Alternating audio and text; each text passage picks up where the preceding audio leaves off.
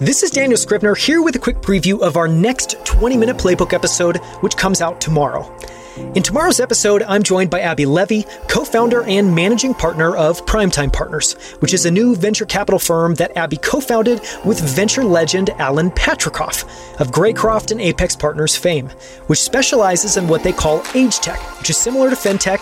It's technology around the future of how we age. Before founding Primetime Partners, Abby had an epic career. She started at McKinsey, she worked at OXXO, she's led growth at SoulCycle, and she even co-founded Thrive with Arianna Huffington. In tomorrow's 20-minute playbook, you'll learn why Abby is fascinated with research from the World Health Organization, showing that starting in 2007, about 50% of the US population will live to reach the age of 100. And we talk about the implications of what that means, including what having more chapters in your life might look like, and how life changes when it's a marathon and not a sprint. Abby shares her superpower, which is her ability to cut through the noise and get to the key issue in any discussion. She shares her favorite books, including Atul Gawande's Being Mortal and Edward Rutherford's epic historical novels on London, China, Paris, and Russia. She talks about why she thinks business schools are doing a disservice to the next generation of business leaders by not talking about the personal life and how we can integrate that into business leadership. And she shares why she thinks it isn't about being a specialist or a generalist, but deciding what you want to major in and what you want to minor in, and making sure that you always have one major.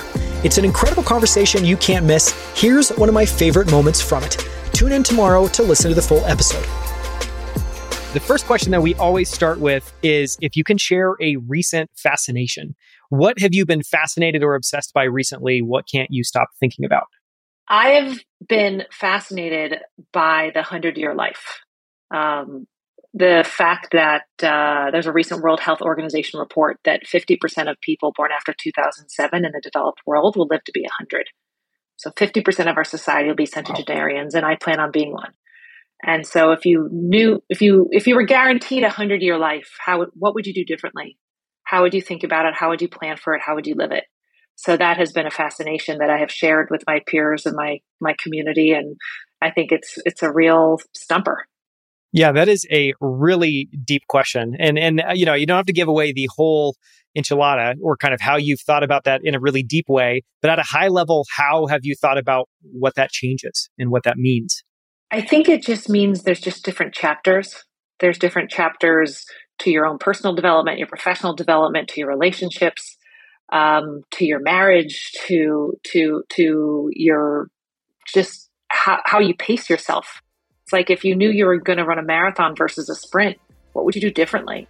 Probably and so a lot, yeah. So I think it reframes a lot of questions.